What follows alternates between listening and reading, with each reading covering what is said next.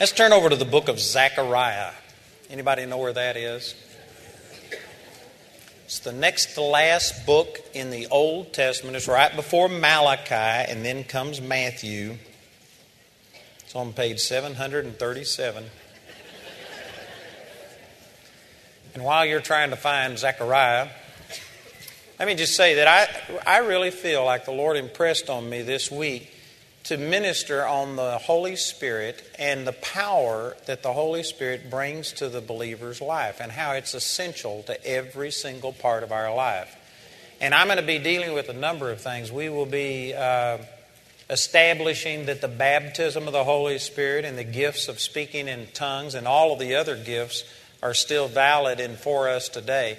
But it's not limited to that. I'm also going to be talking about there are many people who have the baptism of the Holy Spirit and have received the gift of speaking in tongues, and yet they aren't flowing in the power of the Holy Spirit. We're going to be talking about how to flow in the gifts of the Holy Spirit, how to hear the voice of God. And I think that there's a lot of believers that just aren't really utilizing what they've been given. And the baptism of the Holy Spirit and the power of the Holy Spirit is just absolutely essential for our lives. You know, many of you, I'm sure, have been born again relatively recently, but Jamie and I got born again, let's see, what would it have been? 52 years ago. And I have been walking with the Lord. I received the baptism of the Holy Spirit 42 years ago. And back when I first received the baptism of the Holy Spirit, you couldn't go to a single church or meeting that wasn't talking about the baptism of the Holy Spirit and the gifts of speaking in tongues and miracles and faith and healing and all of these things. I mean, it was just dominant. It completely dominated the body of Christ. Even the denominational churches that didn't accept the charismatic move or the baptism of the Holy Spirit, they were talking about it. They were saying it was all of the devil.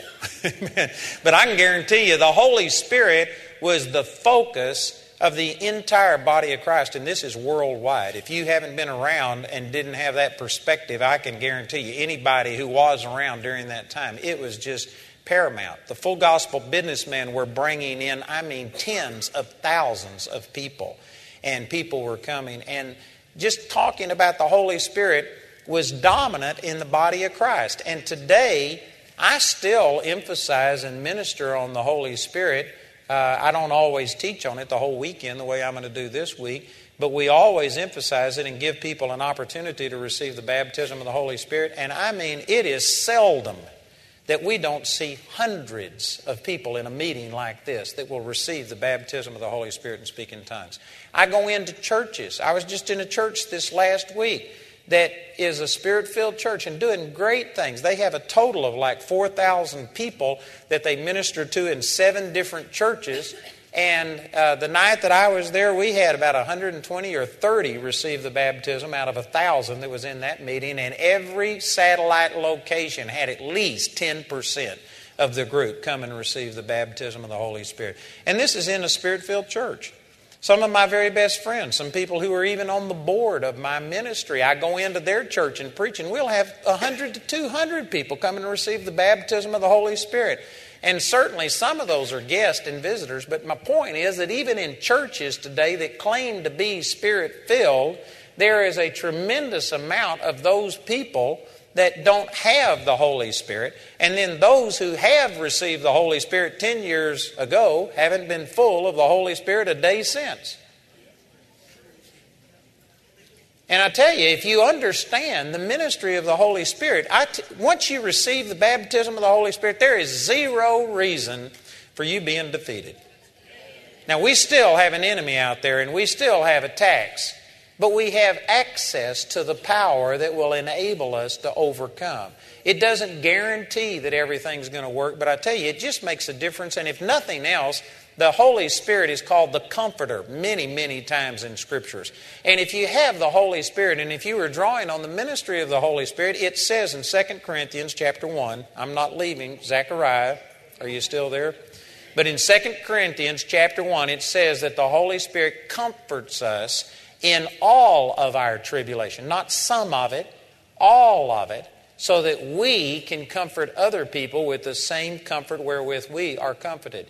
When you receive the ministry of the Holy Spirit, literally it gives you access to such a power that it can deal with any problem, anything that comes your way. It just puts us out of the realm of being normal. And so much of what I deal with in people, they come and they are just approaching life as if it's in their own strength and power, and they believe that God has power, but it's out there. And they're trying to pray and get through the demonic strongholds, and they're asking God to come and touch them. And I tell you, once you understand what the Holy Spirit is sent to do and how He comes and indwells us, it changes your whole perspective. No longer are you powerless. You are the one that has received power.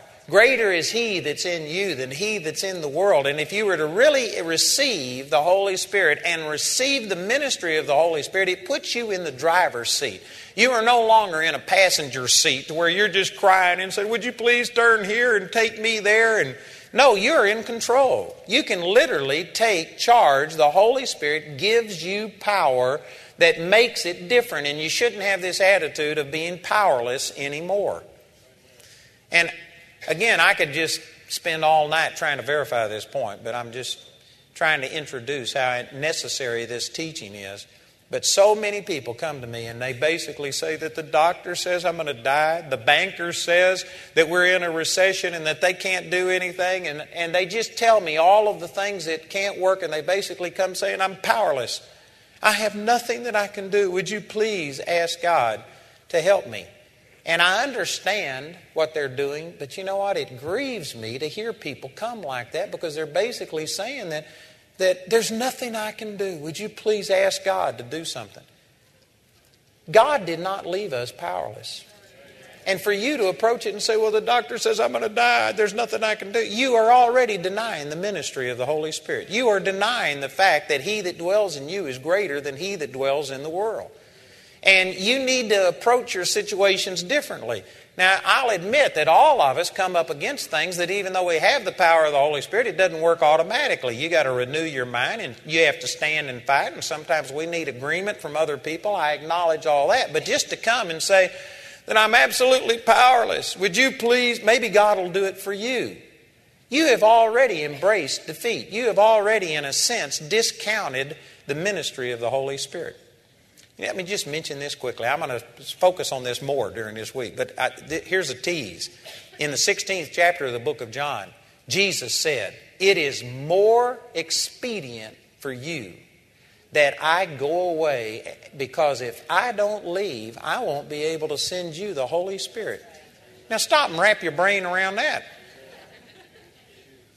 You know, most of us would, if we were given a choice of things the way that they are right now, versus having Jesus in His physical body in this room, and Jesus in His physical body walking up and saying something to you and touching you and ministering to you, most of us would, without a moment's hesitation, we would vote for having Jesus in His physical body right here ministering to us tonight. Jesus says it's actually better to have the Holy Spirit here working on the earth today than it is to have Him in His physical body. Now, I'm going to amplify on that more, and I'll be giving you more. But just think about this. Most of us say, oh man, if Jesus was to walk into this room, and if somehow we could verify that this was Jesus, and if Jesus was standing here, I can guarantee you every person in here would be out telling somebody about it. You'd be calling, you'd be letting somebody know. This would be awesome. You know what? We've got the Holy Spirit that Jesus says it's actually better. Most people do not feel that way because we haven't appropriated and been receiving what the Holy Spirit has to offer. We aren't taking advantage of it. But having the Holy Spirit indwelling you is better than having Jesus in His physical body here tonight. Now, we could just take that one statement, and that ought to basically turn all of our theology on its ear and say that we've got to be missing something, because most of us do not value the ministry of the Holy Spirit as much as we would value the physical, bodily presence of Jesus. And yet that's what Jesus said. So I believe that this is going to be helpful to you. This is going to stretch you. And you really can't go anywhere that you haven't already desired and longed for in your heart. And there's a lot of people that just say, oh, I've heard about the Holy Spirit, and we don't understand what the Holy Spirit is really meant to do. And so we aren't even desiring it. We're looking for something else. If you were to get the power of the Holy Spirit working in your life, I guarantee you, you've got the power that created the universe. You've got the power that raised Jesus from the dead. You've got the power that has done everything, every miracle recorded in here. It's like the dynamo, the generator, the power plant that has done everything that God has ever done, living on the inside of you. And if we could fully appreciate that, I guarantee you it would make a difference in your life. So have you found Zechariah yet? Chapter 4, I'm only going to read one verse here, but let me give you the context. This is after the children of Israel had been driven out of the promised land. They were in captivity, and the Lord had granted them the freedom to go back to Jerusalem and to rebuild the temple. But when they got back there, of course, the enemies of the Lord fought against them, and they were impoverished. They were a people that had come out of exile. They didn't have a lot of money. They didn't have anything. And it was taking everything they had to try and rebuild the temple. And then people came out and accused them of rebelling against the king of Babylon. And so the work started and it stopped. And the book of Zechariah was written really to encourage the Jews to get back to doing what God sent them to do, which was to go back and reestablish themselves in the promised land and build the temple. And Zerubbabel is the guy who was the leader, and he was struggling to get it done, and it looked like it was never going to get done. And anyway, in the 4th chapter of Zechariah, the Lord gave Zechariah a vision of a golden candlestick, and I'm not going to go into all of this, but the long and the short of it was a image that was supposed to confirm to Zerubbabel that God was with him and that it was going to get accomplished. He says down here in anyway, I won't read the verse, but he said that his hands started the temple and his hands will finish the temple. And it was a direct prophecy from God to encourage Zerubbabel and cause him to be able to finish the temple. And so let's look at verse 6. It says, Then he answered and spake unto me, saying, This is the word of the Lord unto Zerubbabel, saying, Not by might, nor by power, but by my Spirit, saith the Lord of hosts. Man, that's a powerful word, and I've used that phrase a lot of times to encourage me. But here's another way of saying this, that the Christian life in our day and age is not just difficult to live. It's impossible to live. It's impossible. Jesus told us that when somebody sues you at the law, don't resist. If they're taking away your coat, give them your cloak also. If somebody smites you on the cheek, don't hit them back, turn the other cheek. If somebody defames you, pray for them. If somebody is stolen from you, feed them. Feed your enemies. Did you know that that's against nature? This is against nature for us to do good unto the people that do us bad.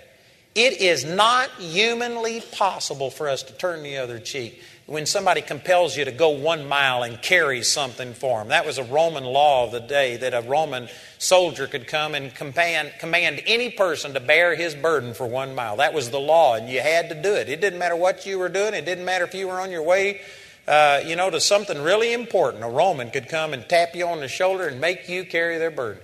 Jesus said, if they compel you to carry it 1 mile, carry it 2. This just isn't normal. And here's my point. The Christian life isn't difficult or hard. It's impossible. It's impossible to live that way. It's impossible to do what Jesus said in John chapter 14. Verily, verily, I say unto you, he that believeth on me, verse 12, the works that I do shall you do also, and greater works than these shall ye do, because I go to my Father. Think about that. We're supposed to do the works that Jesus did and even greater works. Sometimes people will get hung up on this and saying, well, the greater works are we're on radio and television. We're reaching millions and billions, and Jesus never did that, so we're doing the greater works. I don't believe that's what that's talking about. But even if you believe it, what are you going to do with the portion of the verse that says the works that he did will we do also? That's talking about healing the sick, cleansing the leper, raising the dead, opening up blind eyes, and raising people out of wheelchairs, and calling people's names. Zacchaeus, come down, when you've never seen him before. He said the works that we do, that he did, will we do also. Did you know that that's impossible in the natural? And sad to say, and I'm not saying this for the purpose of hurting anybody, but you know what? You can't fix something until you realize it's broken. You aren't going to try and get healed if you think that the way you're living is normal. You got to recognize that this is abnormal. I'm not up to standards. And before we can fix what's wrong in the body of Christ, we've got to identify it. And I guarantee you today, the vast majority of Christianity is more than content with just going to church, having a nice little service, and doing a few things. But if you were to go to the average pastor today and say, I'm sick and the doctor told me I'm going to die, would you please anoint me with oil and pray for me, the way it says in James chapter 5. Most pastors would say, well, have you been to the doctor? Are you taking treatments? How are you? Or, let's pray for the doctor to help you. That's not what the Scripture says to do.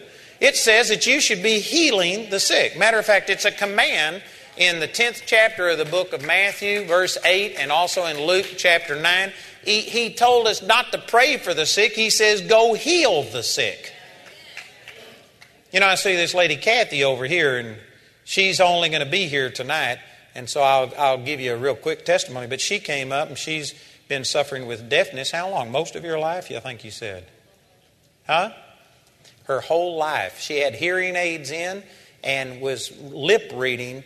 And she could hear, but it was hard. And anyway, she took her hearing aids out. God healed her tonight, and she was able to turn around, and without looking at me,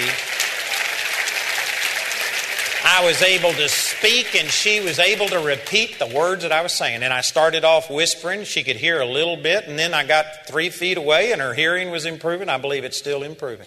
We've seen a miracle right here tonight. Jesus has healed her. And I've prayed with some other people tonight. I believe cancer was healed. I believe people were healed emotionally and things like that. Miracles are still happening today. But if you go to the average church and ask them, would you please pray for me to be healed? Well, go to the doctor. They won't accept that responsibility. And you know what? Most people think, well, certainly. Why haven't you gone to the doctor instead of going to the pastor? I guarantee you, if we were doing the works that Jesus said we should be doing, and if we were healing the sick instead of just praying for them, and if we were healing the sick, you know what? They'd be cutting holes in the roof and letting the sick in, and they'd be bringing them today. But in a lot of churches, man, we have to have pack the pew nights, and we have to have gimmicks, and we have to do this and that to get people to come in because we don't have the power of the Holy Ghost anymore. Jesus used miracles like a bell that drew people to Him. And there's many, many times that the Scripture says that the people followed Him because of the miracles. They didn't follow Him because of His great preaching. Now, I believe Jesus was the greatest preacher that ever was, but people haven't changed that much. It was the fact that there was miraculous manifestations. People knew that they could get their needs met. People came because they had needs and wanted to get them met. And Jesus was able to minister to them. He proved that God wasn't only concerned about eternity, but He was healing bodies. He was setting people like Mary Magdalene, who was demon-possessed, free. And people's lives were being changed, and they were encountering the Lord. Today, most churches are telling people about come to the Lord and get your life straight so that you won't die and go to hell. It's all about eternity. We sing songs about in the sweet by and by when we all get to heaven. But in the rough now and now, there is no hope. And that's the reason that most Christians, most non-Christians today have relegated the church to where it's really not a major issue because it doesn't deal with today. It's not ministering to people's needs today. It's all for eternity. And the majority of people out there will tell you that, yes, I believe there's a heaven and a hell and that there's a God, but you know what? That's off in the future. That's 20, 30, 40, 50 years or whatever, and they are living in such a hell at the moment that they can't think long term. They should, but they don't, and they're just struggling to muddle through where they are, and the church isn't meeting the needs. Most people see the church as irrelevant. if the church was healing the sick and cleansing the leper and raising the dead, and if the church was seeing demons cast out of people. Again, if you were to go to the average pastor today and say, man, I'm depressed, would you please minister to me? They'd say, well, have you tried a psychiatrist? Have you ever gone on this pill? You know, there is a pill for depression, and we would send people somewhere else. If a person comes with a financial need, well, have you contacted the community services? Have you checked with welfare? Are you on unemployment? Have you taken food stamps? We'd send them to the government. That's not the way it was intended to be. Did you know that the prison system in the United States was started by the Presbyterian Church?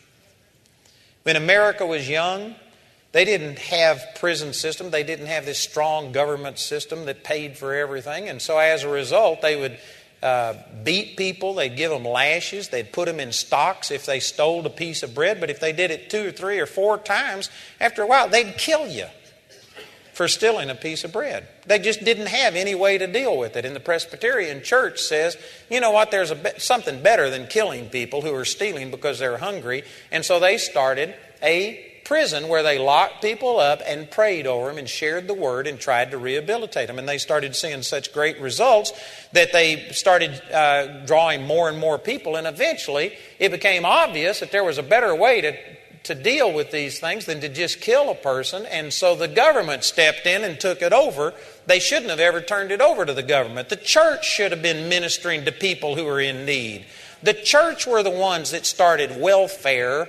But it wasn't anything like our welfare today, where you reward 2nd and 3rd generation people who are using the system and having kids so that they can get more money. That's not good. The Bible says that if you don't work, don't eat. But the church used to minister to the hungry and the poor. And there was so much community involvement and stuff that the government stepped in and is now taking it over. And all you got to do is get the government involved to totally destroy any efficiency of anything that's been done.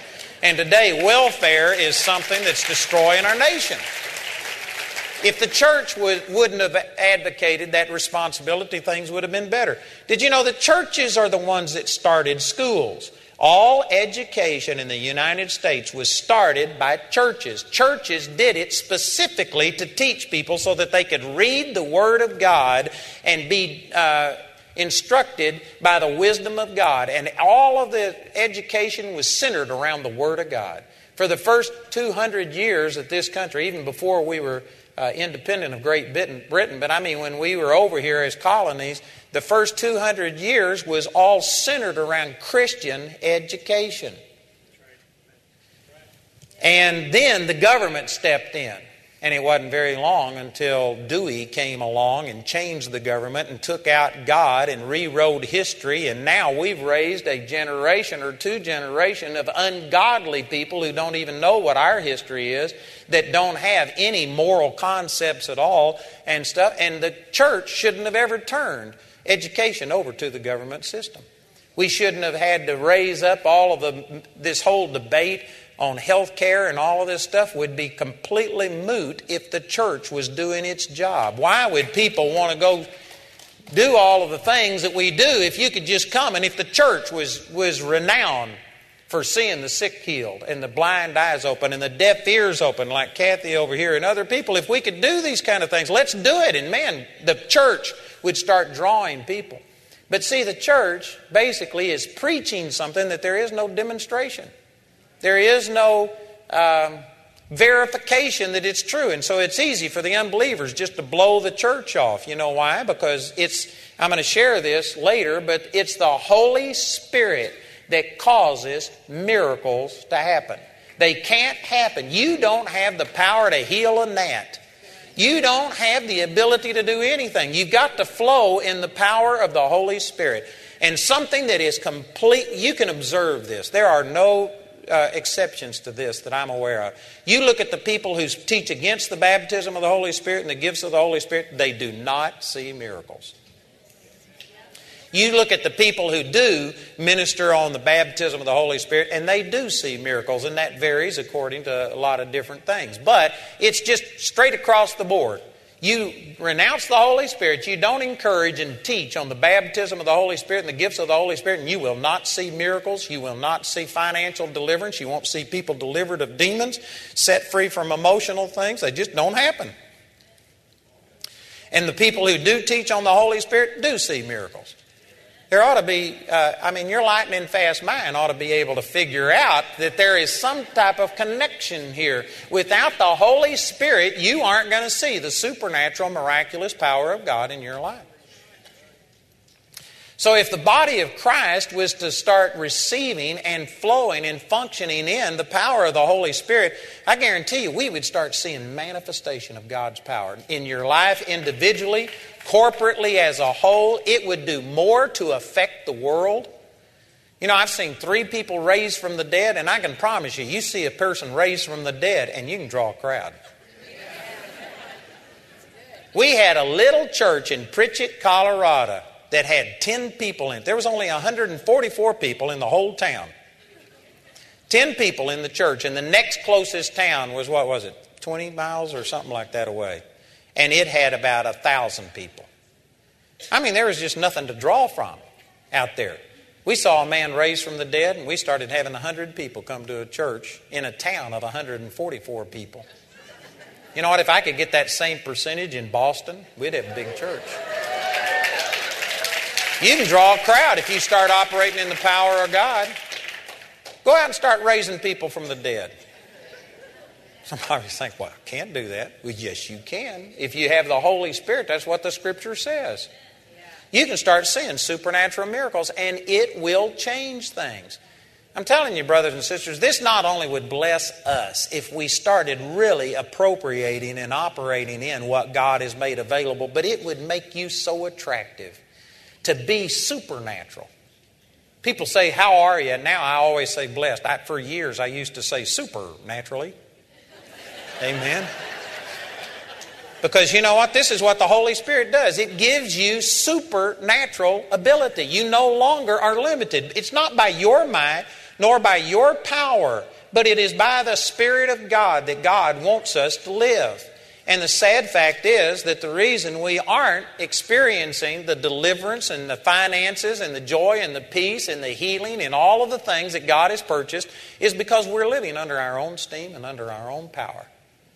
Most people do not rely on the Holy Spirit. Most people don't even have a vision of what the Holy Spirit is supposed to do. Again, another little tease. I'll deal with this more, but in John chapter 16, about verse 13, it says, when the Holy Spirit is come, He will show you things to come. Now just stop and think about that. If the Holy Spirit was to show you things to come, how would that change your life? Most people go through life like a person who's blindfolded. Not looking, not able to see in front. They're just stumbling along. And it's just a matter of time till they trip over something, till they fall off of a cliff, till they fall in a hole, until something damaging happens because they can't see. They're just struggling along and waiting on something to happen. The Holy Spirit will show you things to come. The Lord showed me one time when I was supposed to travel on a plane, not to go on it. And that plane crashed and killed 169 people. And the Lord told me not to get on it. The Holy Spirit will show you things to come. The Lord has told me things in advance. The Lord showed us some things about before this financial crisis hit. The Lord showed Jamie, pull all of your money out of this stuff and don't participate in it. Didn't lose a thing.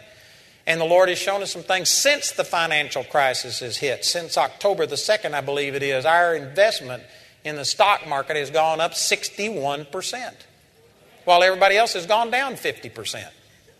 People say, oh, you can't do that. Yes, you can. The Holy Spirit will show you things to come. The Holy Spirit will tell you things. The Holy Spirit knows what's going on. The Holy Spirit would tell you whether this person is the one to marry or not. And yet most of us just go out and think, oh man, this is awesome. I love them. And you don't even want to hear from the Holy Spirit because He might be telling you that this isn't the one. But you are so motivated. You want it. Amen. And so forget the Holy Spirit. And then after you marry Him and the new wears off, man, now you're a wreck. And you know what? If you would have followed the direction of the Holy Spirit, you wouldn't have been in this problem in the first place. You go out and you get this job and you do this. I'm telling you, brothers and sisters, the Holy Spirit is meant to control a believer's life. We are not supposed to be operating on our own. And we aren't supposed to be saying, oh, God, bless this. You aren't supposed to do your thing and ask God to bless it. What you need to do is say, God, I don't have a thing. I turn everything over to you. What do you want me to do? And when the Holy Spirit tells you to do something, then you don't have to ask for Him to bless it. It's already blessed. Because He wouldn't lead you to do something that He isn't going to bless and prosper you in. We should be led by the Holy Spirit. Matter of fact, the Scripture says, as many as are led by the Spirit of God, they are the sons of God. This is considered normal in the Bible, and yet in the body of Christ today, I'd say very, very, very few Christians are led by the Holy Spirit. Every once in a while, they may have the Holy Spirit give them a little bit of direction, usually when your back is against the wall and you've already created a crisis and you've already messed things up. And then, oh, God, what do I do? And He pulls you out of it and shows you how to get out of it. But we don't have to wait until crisis hits. You could get to where you're dependent upon the Holy Spirit and the Holy Spirit would lead you and guide you.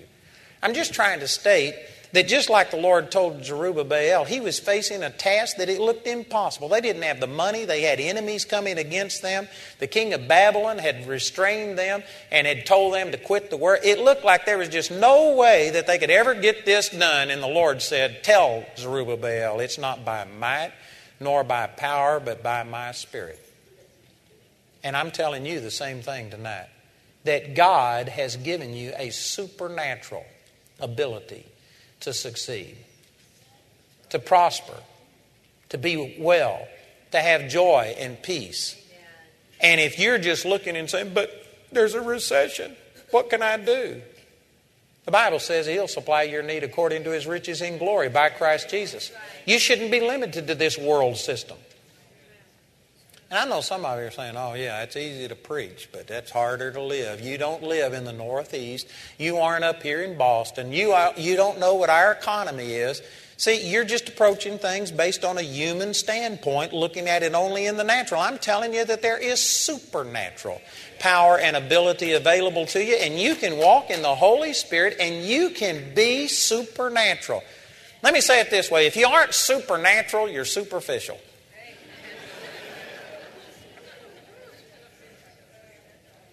God lives on the inside of us. The world ought to be able to see a difference in us. The Bible says we're alive. They're dead. And yet, if you were to take most Christians and stand them right next to an unbeliever and compare their lives, you wouldn't be able to tell much difference. Most Christians are as sick as the unbeliever is, as poor as the unbeliever, as stressed as the unbeliever, as depressed as the unbeliever. If most people were arrested for being a Christian, there wouldn't be enough evidence to convict you. And yet, we are the light of the world. We are the salt of the earth. Greater is He that's in us than he that's in the world. And I could just go on. In the world you shall have tribulation, but be of good cheer. I have overcome the world. This is the victory that overcomes the world, even our faith. And you could just go on and on and on, keep quoting Scripture. You know what? We ought to be experiencing the supernatural power of God in our life. And it is not that way with most Christians. And I'm not saying this to hurt anybody, but I'm saying it that we've got to first of all realize there's more than what most of us are experiencing, or we will just settle for nothing. If you don't stir yourself up, you'll sink to the bottom. You got to stir yourself up. You got to recognize that, man, there is more. And I'm going to be just taking scriptures and showing you about the Holy Spirit. And hopefully, the first thing I want to do is create a hunger in you that, praise God, man, the Holy Spirit is better than having Jesus here in His physical body. That we can do the same works that He did. That, man, miracles, signs, and wonders will be done by the power of the Holy Spirit. And if you could get that vision, then you will start being motivated to seek for it. And that's one of the necessary steps. You know, over here in Genesis chapter 2, let me just use this. You can start right off, or Genesis chapter 1. You can start right off at the very beginning. In verse 1, Genesis chapter 1, in the beginning God created the heaven and the earth. And the earth was without form and void, and darkness was upon the face of the deep, and the Spirit of God moved upon the face of the waters. And you know, it's not all explained, but if you really study this out, everything that God did in creation, He did through the Spirit, the Holy Spirit. You know, some people have divided God the Father, God the Son, and God the Holy Spirit into separate parts. And you know, I don't totally understand the Trinity. I can't explain this to you completely. I believe that they are separate. Because Jesus, when He was baptized, an audible voice came out of heaven, not out of Him, saying, "This is my beloved Son." And then the Holy Spirit descended in a bodily form as if it was a dove. And so you can see the Son, the Father, and the Holy Spirit separate, but at the same time they're one. They cannot be separated. And that's the reason that Jesus said, "I can of my own self do nothing." God never flows independent of the Holy Spirit. He doesn't do things without the Holy Spirit. Even here in creation, the Holy Spirit, it was moving upon the face of the waters. And if you look this up in the Hebrew, it's talking about He was brooding. Talking about like a chicken, you know, hatches its brood. He was incubating. The Holy Spirit was involved and was actually the creative force behind creating the heavens and the earth, you and me, everything physical and natural that we see. None of this would have existed without the power of the Holy Spirit. And when you receive the Holy Spirit, it's impossible to get just a little tiny piece of the Holy Spirit. Matter of fact, it says over in John chapter 1, I believe it's about verse 16, it says, "Of His fullness have all we received, and grace upon grace." And if you study that out again, the way that you receive His fullness is the Holy Spirit comes and lives on the inside of us and empowers us. You didn't get just a tiny bit of the Holy Spirit, just a little rationing of the Holy Spirit. If you have the Holy Spirit, you have the Holy Spirit. You have the power of God on the inside of you, the same power that created the heavens and the earth, and here we are wondering about, "Oh God, could you heal this headache?" We just don't fully appreciate the power that we've got, and because we haven't fully appreciated it, we haven't placed a demand on it. I remember a man coming up to me one time, and he was listing all of the things that were wrong with him. And he says, "Man, I've got pain in my neck, and it goes down my spine, and it's in my hips, and I've got a sciatic nerve problem all the way down my leg, and I've got neuropathy in my feet." And he just named, I don't know, a dozen things and told me about all of these things. And I was listening to it, and he says, "But you know, it's the pain in the neck that is really bad. If the Lord could just heal the pain in my neck, I could live with the rest of it."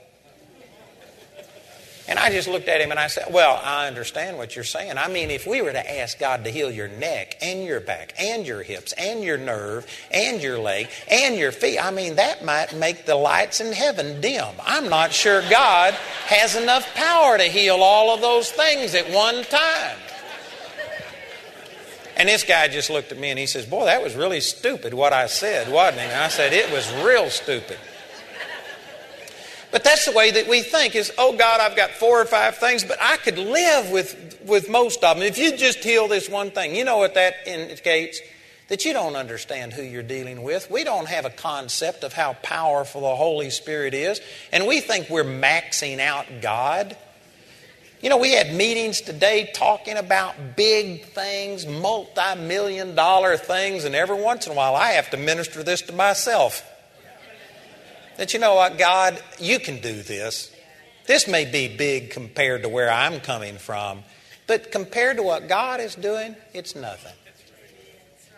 And you know, as you begin to experience the power of God, it increases your ability to believe and receive. There's a scripture, Paul said that you aren't straightened in us, you are straightened in your own bowels. And the word bowel in the Bible was used like we use the word heart today. It's your own heart that's limiting you. And you know, it's really true. God is an awesome God. The Holy Spirit that indwells you is the same Holy Spirit that created the heavens and the earth, that caused Jesus to walk on water, that saw the blind eyes open and the dead raised and all of these things. You have that power on the inside, and yet we limit what the Holy Spirit can do by our small thinking because we don't understand the power of the Holy Spirit. And you know, I could be real scholarly with this. I'd have to go through and I made a list this afternoon, and it was over a page long of just some of the major things that the Holy Spirit did in the Old Testament. And I could go back and show you every one, but I think I'd probably lose you in the details of it. Let me just summarize it by saying that the Spirit of the Lord came upon Samson. And man, the spirit of might came upon him, and he was able to take city gates that were made out of iron that weighed hundreds of pounds and walk off with them. And you know, people think, well, man, he was this gigantic, Herculean type of person. No, the Scripture says people wanted to know what his secret was. If he would have been one of these Arnold Schwarzenegger type guys or one of these world wrestling type guys that bulged with muscles, nobody would have wondered what his secret was. You know, Samson just looked like me. He was just a normal looking guy. There was nothing special about him. It was the Spirit of the Lord that came upon him and gave him supernatural strength. You know, on the flip side of this, you can find that the Gadarene demoniac, he was bound with chains, and yet the demons empowered him, and he could break chains, and nobody could keep him bound. He had supernatural strength. The Holy Spirit can give you much more supernatural strength than the devil can. The Holy Spirit can strengthen you. There were examples, there's so many examples I read this afternoon about Gideon, and about, you could just go through and name hundreds of people that the Spirit of the Lord came upon them, and all of a sudden, man, boldness came upon them. And they went out and faced giants. They killed people. They had power on them. One guy was able to slay over 1,000 people until his hand literally clung to the sword and he couldn't let go of it. And on you could go with, it says the Spirit of the Lord came upon people and supernatural ability happened. It says that when Moses was building the tabernacle and when Solomon was building the temple, the Spirit of the Lord came upon people and gave them wisdom how to build things, how to work with brass and silver and gold. Did you know that talents and abilities can be amplified and supernatural things can be happen when the Holy Spirit comes upon them? You know, there's a friend of mine, this Mark Patrick, is a friend of mine, and I've known him for a long time, and he was just, I forgot exactly what he was doing. I think he was a construction worker. And one day he was just praying and saying, God, what do you want me to do with my life? And the Lord told him he wanted him to sculpt, and he had given him an ability to be an artist. He had never drawn a thing in his life. And this man just decided that he would pray and believe God, and he is an artist deluxe. We've got an angel in our building that is, 10, 12 feet tall. That's awesome. And he's cast these things, and it is beautiful. He's got things all over the world. He's become renowned. And you know what? God just gave it to him by the Spirit. He had never drawn a stick figure in his life, and now he's a tremendous sculptor. I've met people before that God just supernaturally gave them the ability to play the piano or to play some instrument. It was supernatural how God has done it. There are people that have a supernatural gifting to be able to learn languages. I believe Carrie Pickett's like that. She went over to Russia, and man, I've heard people compliment her in Russia on her Russian. And there's certain people that just have an ability to speak. The Holy Spirit can give you supernatural abilities to accomplish things, and yet most of us are just out there struggling our own, learning it only by our own ability, using our own talents and ability, when the Holy Spirit will supernaturally empower you to do whatever He calls you to do.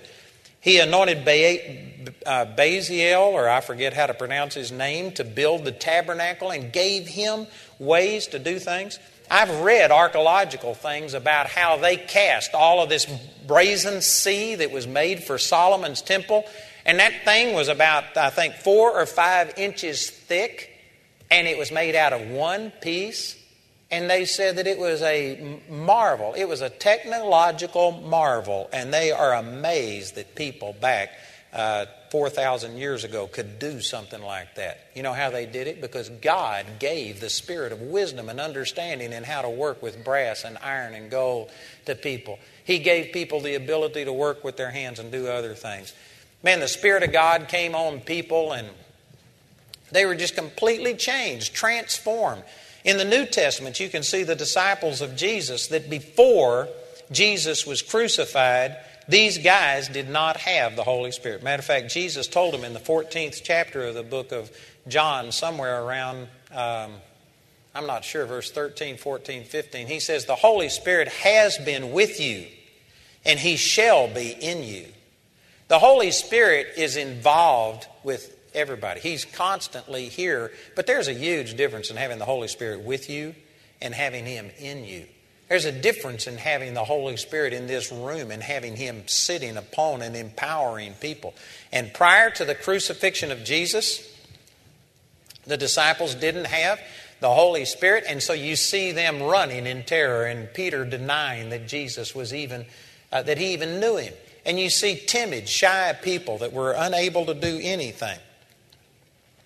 Constantly doing things wrong. Constantly. I mean, sometimes the only time Peter opened his mouth was to change feet.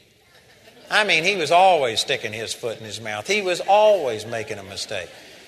Boy, after the resurrection and on the day of Pentecost, they received the baptism of the Holy Spirit, and immediately they were bold. They saw 3,000 people born again in one day, and then within a few days or a week, they saw another 5,000 people born again. And they were brought before the same people that had intimidated them and had crucified Jesus.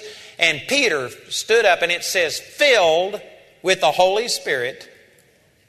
That's the key.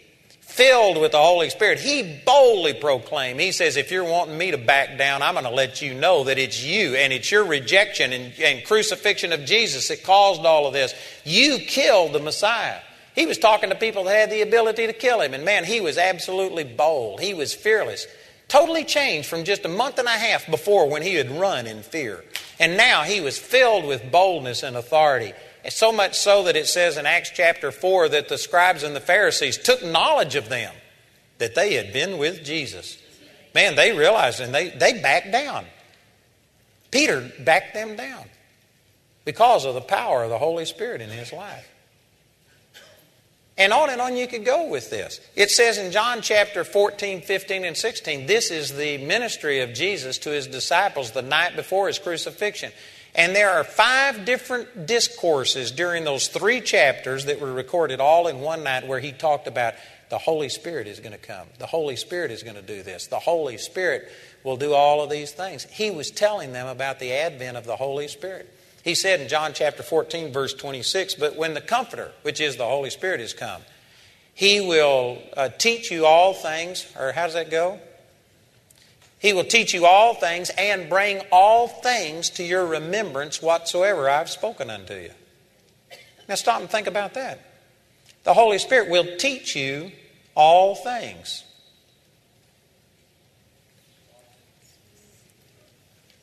You know, I'm trying to say this in the correct way. I'm not trying to brag or anything like that. But, you know, I haven't been to seminary. I didn't learn the things that God has taught me from another person. I'm like the Apostle Paul that said that he went into the desert of Arabia and he didn't see any of the apostles for 3.5 years or so. And he was in the deserts and he was taught supernaturally by the Lord. One of the best things that ever happened to me was I got drafted and sent to Vietnam, and for 13 months I just stuck my nose in the Bible and I studied. And the Holy Spirit has supernaturally revealed truths to me that I'm not the only one that's got them. I could name many people to you. I was just with a great pastor who's been teaching the same thing for 25 so years. There's other people that teach this, but I'm saying there's not a lot of people that teach the grace and the faith of God in balance. And I consider it to be a revelation because the Holy Spirit taught me. And this is one of the first verses that I learned, John 14, 26. I started praying and saying, oh, Father, teach me. How do I understand this? And the Holy Spirit will supernaturally teach you the Word of God. There's so many people that just approach the Word as, well, the Bible's so hard to understand. That's because it's not written to your head. It's not meant to be understood with your brain. Now, I'm not saying that the Word isn't logical, but you have to have revelation knowledge. Knowledge that doesn't come from your brain, but knowledge that comes from your heart, breathed upon and inspired by the Holy Spirit. If you'll remember when Jesus rose from the dead, 24th chapter of the book of Luke, he walked on the road to Emmaus with two of his disciples, and it was a 7-mile walk. He spent that whole time expounding the Scriptures to them. So 7 miles takes somewhere around 2 hours to walk. And so for nearly 2 hours, Jesus just took Scripture after Scripture after Scripture and told it to the disciples. But man, they just couldn't embrace it. It's like they had blinders on and they couldn't understand it. And then it says in Luke 24:45, then breathed he upon them and opened their understanding. I'm not sure I got the wording right. Then opened he their understanding that they might understand the Scriptures. You know how he did that? It's through the Holy Spirit. When the Holy Spirit has come, he will teach you all things and lead you into all truth and bring to your remembrance whatsoever I've spoken to you. John 14:26. The Holy Spirit just quickened, and all of a sudden they had understanding, and within days, here they were preaching and expounding truths from Scripture that they had no knowledge of before, and all of a sudden they just, boom, understood things. You know, in my life, and I think Jamie has also testified to this, that when we receive the baptism of the Holy Spirit, we emphasize speaking in tongues, and that certainly is a part of receiving the baptism of the Holy Spirit. But the number one thing that happened in my life when I got the baptism of the Holy Spirit is that the Word of God just exploded on the inside of me. My knowledge of the Word, it's like, before that I could read a verse and I would have to repeat that thing 1,000 times to remember it and where it was. You know, after I received the baptism of the Holy Spirit, God could speak something to me and boom, it was mine. And it says the Holy Spirit will bring back to your remembrance what He's spoken to you. You know, I used to mark my Bible just constantly, and I'm not against marking in a Bible. But I used to have mine so marked up that literally entire books of the Bible were gone. I had worn them out, and I would put tape on it, and then you couldn't write on the Scotch tape anymore. And finally, I just had to go get a brand new Bible because the one I had, entire books of the Bible were gone. And I went through grief for 2 years trying to remark it. I went back and began to start, and it was so tedious and so burdensome that I finally, God, what's wrong? What can I do? And He showed me. He says, I'll bring these things back to your remembrance. He says, if you have to remember, it's on the right side of the page, and I got 2 stars over there, and it's underlined. And you know what? If that's the way you remember it, it's not in your heart. And so I decided that, you know what? I'm going to quit marking in my Bible. Not because there's anything wrong with it. If you mark in your Bible, that's just fine. But I'm saying, I decided I was going to get it in my heart. It's only the ones that I had in my heart that were going to change me, not the ones that I'd marked on the page. And you know what? I started depending on the Holy Spirit to bring back to my remembrance. And I can quote tens of thousands of scriptures, and I have never sat down and tried to memorize it. I depend on the Holy Spirit to bring back to my remembrance. And you know, this is really the best note-taking system you can get. Because if you're taking notes on me or anybody else, I might say something that isn't really of God, that's just me. The Holy Spirit, if you let Him bring back to your remembrance, He'll only bring back what Jesus said. And that way you remember all of the good stuff, and any bad stuff, He won't remind you of it. That's a great note-taking system. If you just write down everything, you're going to get the good and the bad and the ugly. The Holy Spirit will show you things to come. He will teach you all things, lead you into all truth, and bring all things to your remembrance. Man, there's been so many times that I've sat down and said, Father, just remind me. And I depend on the Holy Spirit to remind me of things, to do things. You know, this is a personal preference. Don't make a law out of this. I'm just trying to illustrate that we have this person, the Holy Spirit. He's a person. He's not a force or an influence. He's a person. He's real. He's God in spirit form. And so don't make a law out of this, but I've just decided that I use the Holy Spirit to wake me up. It's been 30 years since I've had an alarm. And I travel the world. I go to different time zones. And my body doesn't know what time it is. And you know what? I've gone to sleep and only had 2 hours before I had to get up and go catch a plane and been by myself, nobody else around. And I'll go to sleep and ask the Holy Ghost to wake me up. And He wakes me up. I've not missed anything in 30 years. Somebody says, do you have to do that? No. God's not mad at you if you use an alarm. You aren't any holier if you don't use an alarm. But I'm saying it's just something that I personally chose to do because He's up all night anyway. And it'd be just like if, somebody is here with me and they're in the room and I've said, I'm going to go to sleep. Would you wake me? Are you going to stay awake? Oh, yeah, I'll be awake. Well, would you wake me up in an hour? I'd trust somebody. If Jamie was there, I'd trust her to wake me up in an hour if she's awake. Well, the Holy Spirit's with me. I just ask Him to wake me up. And I don't know, do I need an hour to get ready or I need an hour and a half or 30 minutes? I just ask the Holy Spirit to wake me up whenever I need. And you know what? It's always perfect. Some of you think, I don't believe you can do that. Well, then it won't work for you. Amen. Don't try it. But I'm saying that the Holy Spirit is a person, and we ought to start relying on Him to teach us things, to show us truth, to bring things to our remembrance. For you to sit there and say, I just can't remember this. It's actually a statement that, I don't depend on the Holy Spirit. I'm just depending upon my own ability. And I can't remember anything, and so you don't even try. You ought to start depending on the Holy Spirit. There's times that I've lost my keys, I've left something someplace, and I'll sit down and say, Holy Spirit, where have I put this? And you know what? God will supernaturally speak to you. He'll tell you things. David Hardesty down here, our general manager, it was a year ago that the Lord spoke to you about the water? In like a year ago, January or something, and he's got a house, and he's never done this before, but as he was getting ready to leave, the Lord just spoke to him about draining the water. He turned off the water, I think, but the Lord told him about draining the water out of his house. There's no reason to do that, but he just did it.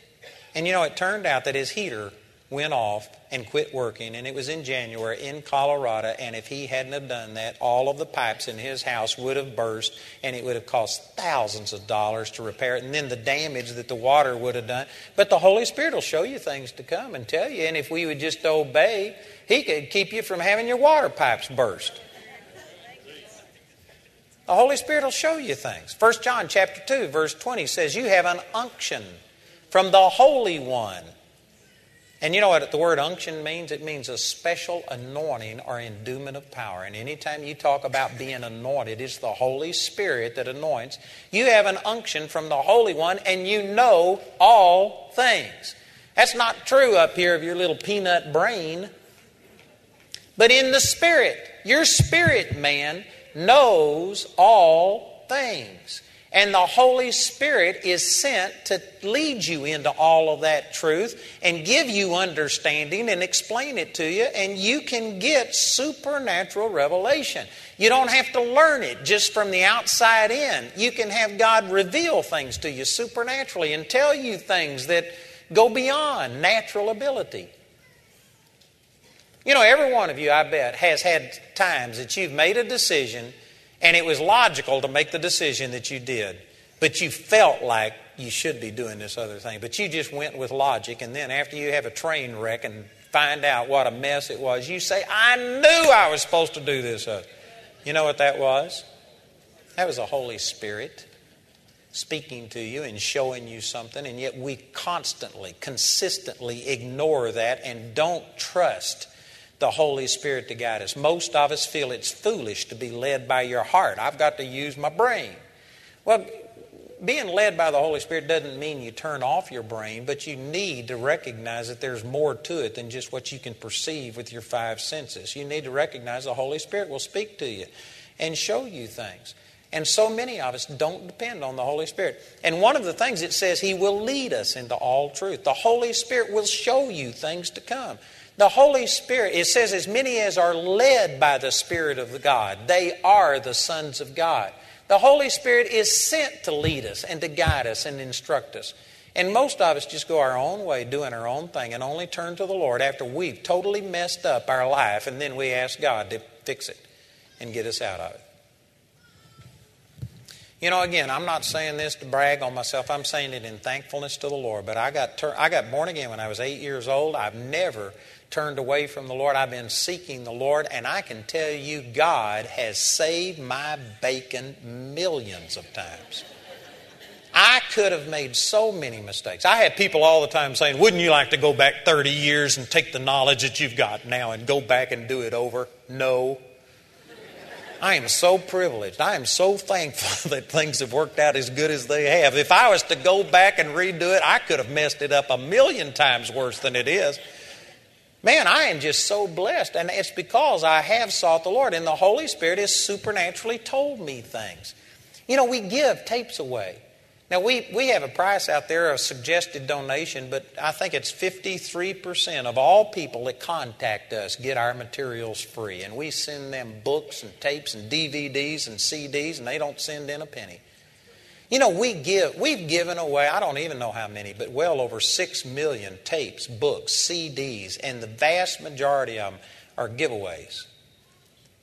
You know, I've had people prophesy to me and say, thus saith the Lord, quit doing that. I've had people tell me this is foolish. I've had managers that ridiculed me and have said, you can't do this. And yet, you know, looking back, it is one of the smartest things I ever did. And it wasn't my great brain that figured this out. I was just led by the Holy Spirit to do this. And I had a witness in my heart that, you know what, I'm not going to compromise in this issue. And I kept doing it. And I guarantee you, it is awesome what that has done. That has opened up so many doors. That has exposed what God has given me to more people than I ever would have reached if I'd have been selling all of my materials. It's turned out to be one of the best things that's ever happened. I'm not smart enough to do that. That is just the Holy Spirit. He'll just guide you and show you things. You know, it was 2 months ago today that my mother died. She was 96 years old, and she died 2 months ago today. And right before she died, I was talking to my mother, and she said, tell me what's going on. And I was telling her about all of these things around the world and about how God was blessing us. And she used to work for me and open all of my mail and make the deposits. And she knew exactly what was going on in the ministry. And now it's like just huge compared to what it was when she was working for us. And as I was telling her about all this, she was so blessed. But then she looked at me and she says, Andy, you know this is the Lord. And I said, yes, Mother, I know it's the Lord. And she says, you aren't smart enough to do this. And I said, well, yes, I know that too. You know, that'd really do something to your pride when your mother tells you, you aren't smart enough to do this. But I knew exactly what she's saying. I mean, my life is supernaturally blessed. I couldn't have thought these things up. I couldn't have conceived this. There is no way for me to get from where I was. I was an introvert that couldn't look at a person in the face and talk to them when I was in high school. And here I am speaking to hundreds of people, millions of people every day on television, and I don't ever get stressed out over it. I usually don't ever think about what I'm going to say before I get up there. It's no anxiousness about it at all. The Holy Spirit has supernaturally changed me. And I can just tell you, most of you don't have my perspective. You don't know me as well as I know me. But I'm telling you that it is an absolute miracle. Not only me being here, but it's an absolute miracle. Me having the revelation of the Word. I wasn't taught it by a person. The Holy Spirit has supernaturally revealed things. I'm going to teach you this during this week, how to pray in tongues and get an interpretation and have the Holy Spirit speak things to you. One of the smartest decisions I ever made was not to take out a loan on this building, and God spoke that to me as I was praying in tongues and interpreted it. We have the Holy Spirit available, and most of us aren't using it. And then we're going to God, God, why aren't things working out? And He's saying, use what you've got. Let the Holy Spirit lead you. Pray in tongues and get an interpretation. Speak in tongues and edify yourself. Build yourself up on your most holy faith in the Holy Spirit. It says that you edify. The word edify means to build up, to promote spiritual growth.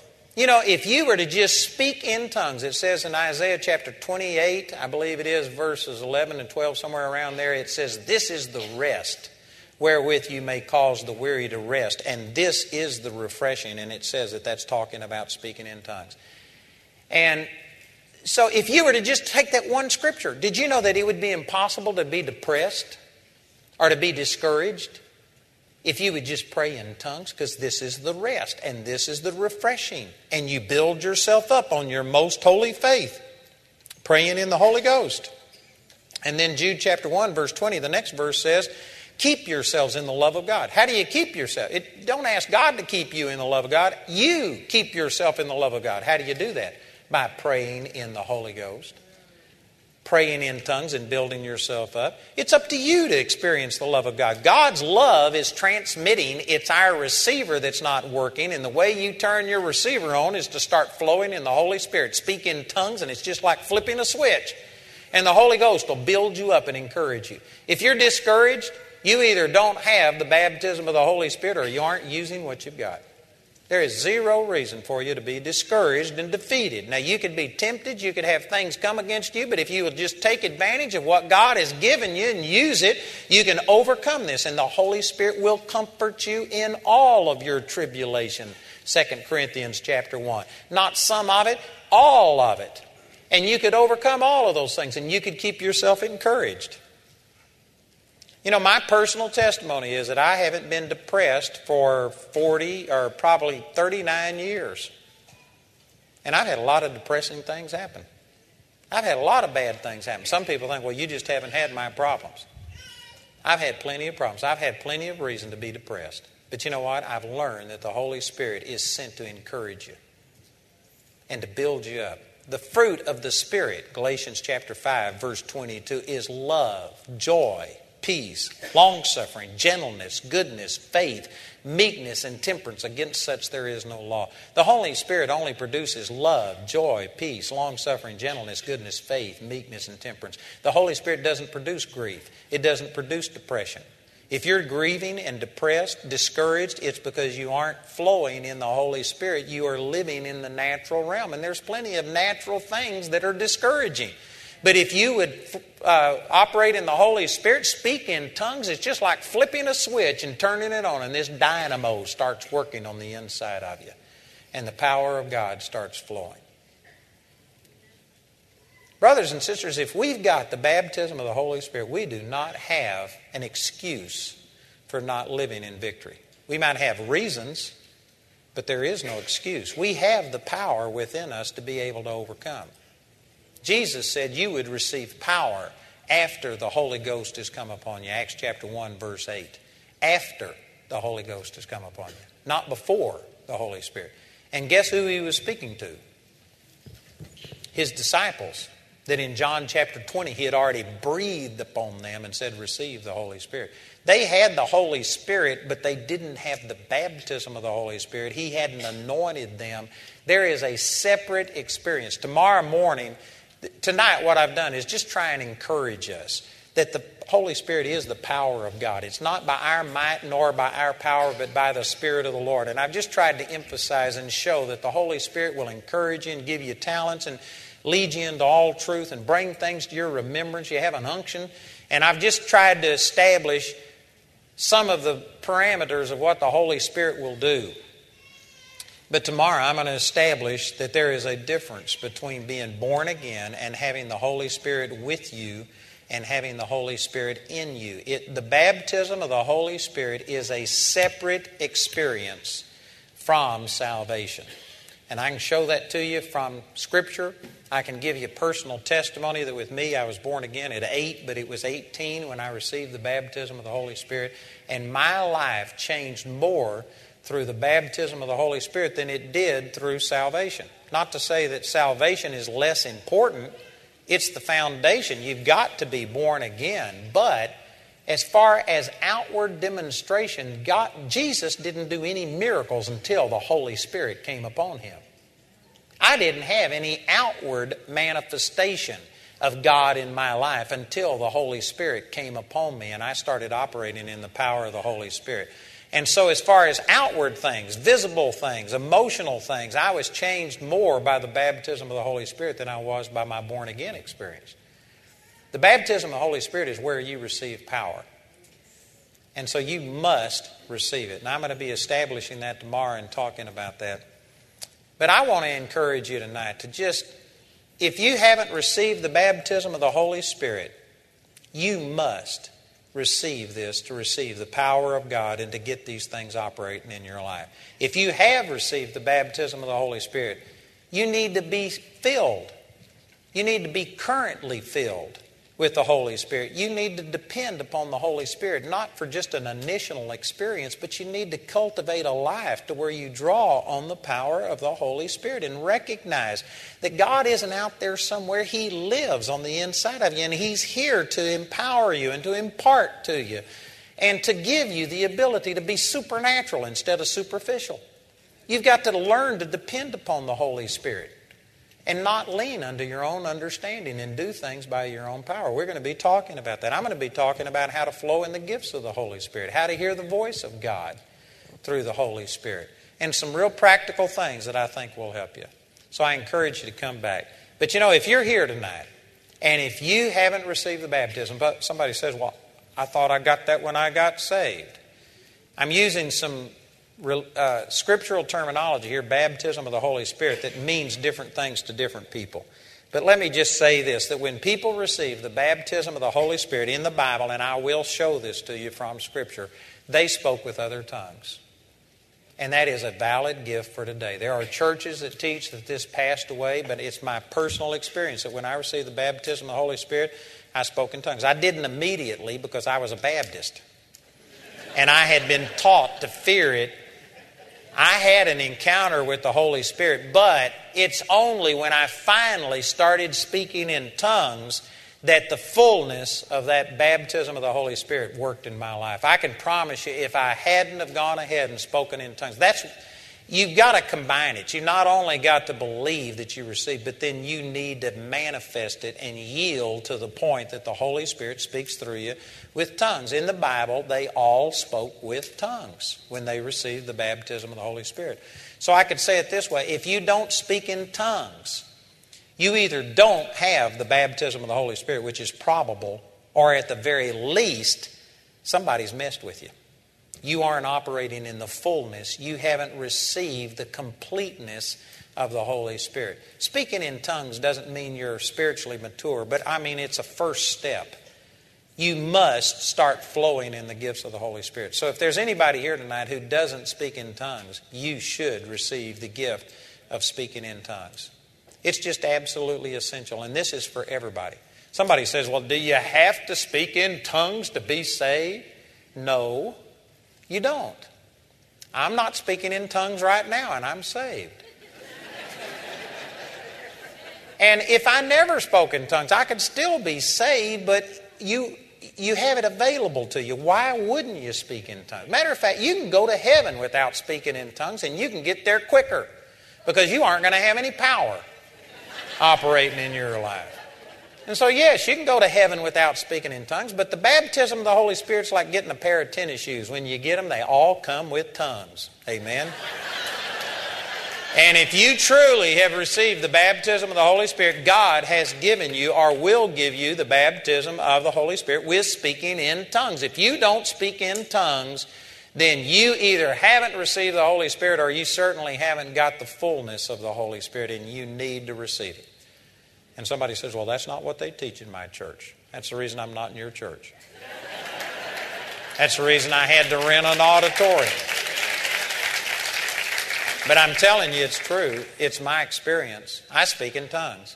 And some of you think, well, man, I didn't know you spoke in tongues. You just sit there. You don't scream and rant and rave, and you don't have a towel wiping your fevered brow. I didn't know you was one of those tongue talkers. Well, I am. And you are at a Holy Ghost meeting. And And so whether you intended it or not, they're going to talk about you for coming here. And so why leave without getting something? You might as well get the baptism of the Holy Spirit. They're going to talk about you anyway. And you might as well receive this. And I'm going to be teaching you about how powerful it is to yield to the Holy Spirit and speak in tongues. I tell you, it'll change your life. Absolutely. So if you aren't born again, you must be born again. If you are born again, you must, in order to walk in the fullness of God and to see His power released, you must yield to the Holy Spirit and receive this baptism of the Holy Spirit. Is there anybody here tonight who would say, man, I need one or both of those. I need to receive this. If that's you, I want you to raise your hand so that I can pray with you, and we're going to see God touch your life. Isn't this great? Praise the Lord. Lots of hands. Thank you, Jesus. You know, I know that there's some people that did not raise your hand, and you're thinking, all right, what are you going to do? You know what I'm going to do? I'm going to ask you to come up here, but I'm going to give every one of you a book, because it's important that you understand this, and it's a free gift. You've got nothing to lose. We haven't got a church for you to join. We aren't going to hit you and say, hang on, and another one say, let go. We're just going to come up here and minister to you and pray. And if you're ready, you could receive and speak in tongues right now. And if, for whatever reason, if you've got religious hang-ups and questions, this book will answer your questions and help you. And I believe we're going to plant a seed tonight that will eventually grow into you receiving the fullness of God in your life. So you've got nothing to lose. You got everything to gain. If you raised your hand, or if you were supposed to raise your hand but didn't do it, would you just get up out of your seat and come forward? And we want you to stand right down here, and we're going to pray for you and help you to receive. Praise the Lord. Hallelujah.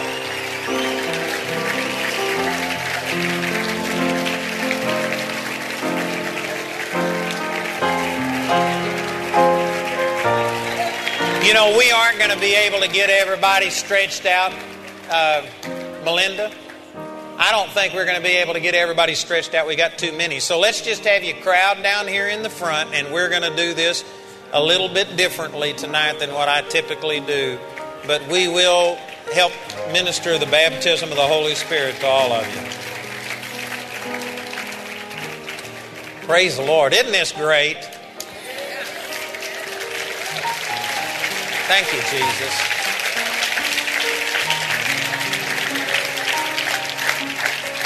You know, on the day of Pentecost, there was only 120 people that received the baptism of the Holy Spirit. And it literally took the gospel around the world. And you and I are here today because of 120 people who received the baptism of the Holy Spirit.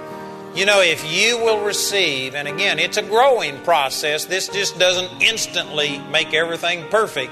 But it puts an ability, a power on the inside of you. If every person here was to receive this, we got more than 120. We could certainly change Boston. We could certainly change this area.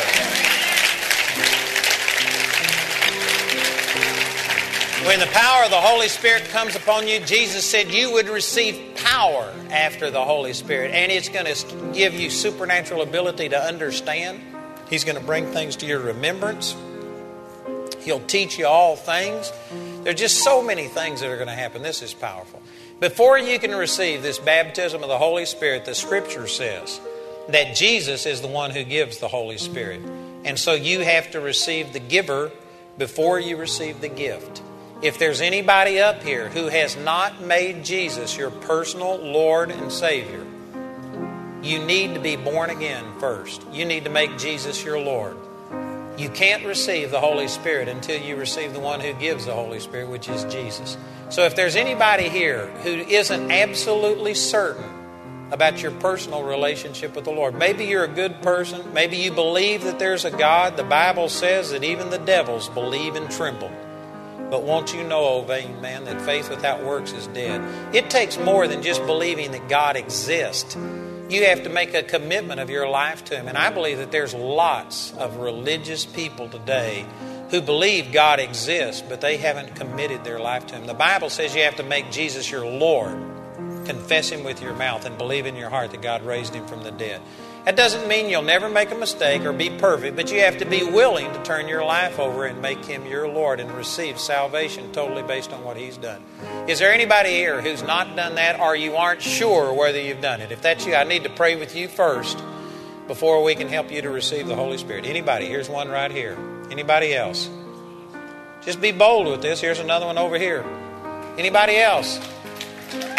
You got to be sure. Here's another one right here. Here's another one. You know, some of you may think, well, I'm not sure if I've done that or not. If you aren't sure, you hadn't done it. Because when you make Jesus your Lord, the Bible says you have a witness in yourself and you know that you pass from death unto life. If you're just hoping, but if you aren't sure, you need to raise your hand. Here's another one. I think that's 5, 6, 7, 8. Anybody else? You need to make sure. Anybody else? Here's another one. Here's 9. Anybody else? I'm not trying to talk. Here's 2 more. 11. I'm not trying to talk you out of your salvation, but you just got to be sure. If you aren't certain, I'm trying to get you to express that, you know what, I want to make certain. I'm going to lead you in a prayer that the Bible tells you to pray to be saved. And if you will repeat these words after me and mean it in your heart, you'll be born again. It's not magic. You can't just say the words and instantly it works. The Bible says you have to believe in your heart. You have to say it and believe. But if you will say this and believe, I can guarantee you this little prayer I'm going to lead you in will cause you to be born again, become a brand new person on the inside. Anybody else who's not sure? Here's another one. Anybody else?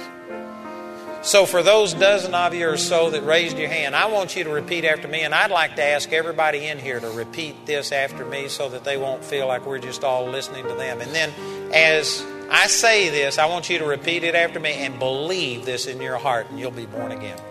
Let's say this. Say, Father, I'm sorry for my sin. I believe Jesus died to forgive my sin. And I receive that forgiveness. Jesus, I make you my Lord. I believe that you are alive, that you now live in me. I am saved. I am forgiven right now in the name of Jesus. Amen. Do you believe that? You believe that? Awesome. If you believe those words and mean it from your heart, then the Bible says, whosoever calls on the name of the Lord shall be saved. You just changed. You may still be a man or a woman. You may still be the same height. On the outside, you may look the same, but in the spirit, you are a brand new person. And this book that I'm going to give you will explain this to you. You need to understand because that's the foundation of everything else in your life. Now the Bible says in 1 Corinthians chapter 3 and also 1 Corinthians chapter 6 that if you've been born again, you are the temple of the Holy Spirit. When you got born again, these people that just got born again, their dead spirit that was separated from God and that was corrupt by sin was taken away, and a brand new spirit was put in them that the Bible says is the temple of the Holy Spirit. And so the significance of this is God created you to fill with the Holy Spirit. It's His will. He wants this more than you want it. So we don't have to beg and plead and hope that God will touch us. He created you for this. This is what He made you for. And some people will teach that you got to be holy before you can receive the Holy Spirit. If you could get holy without the Holy Spirit, you wouldn't need the Holy Spirit. The very fact that you have a problem in your life, if you have a sin, if you have a habit that you hate and you can't seem to overcome, that qualifies you for the Holy Spirit. God wants to give you the power of the Holy Spirit so that you can now overcome. So here's what we're going to do. We are going to ask one time. The Bible says, Luke 11:13, if you being evil know how to give good gifts unto your children, how much more will the Heavenly Father give the Holy Spirit to those who ask? All you have to do is ask. He's been looking for an opportunity. And all you got to do is open up the door of your heart just a little bit, and I guarantee you He'll come flooding in. So we're just going to ask, and then I'm going to just speak over you and release the power of the Holy Spirit into you.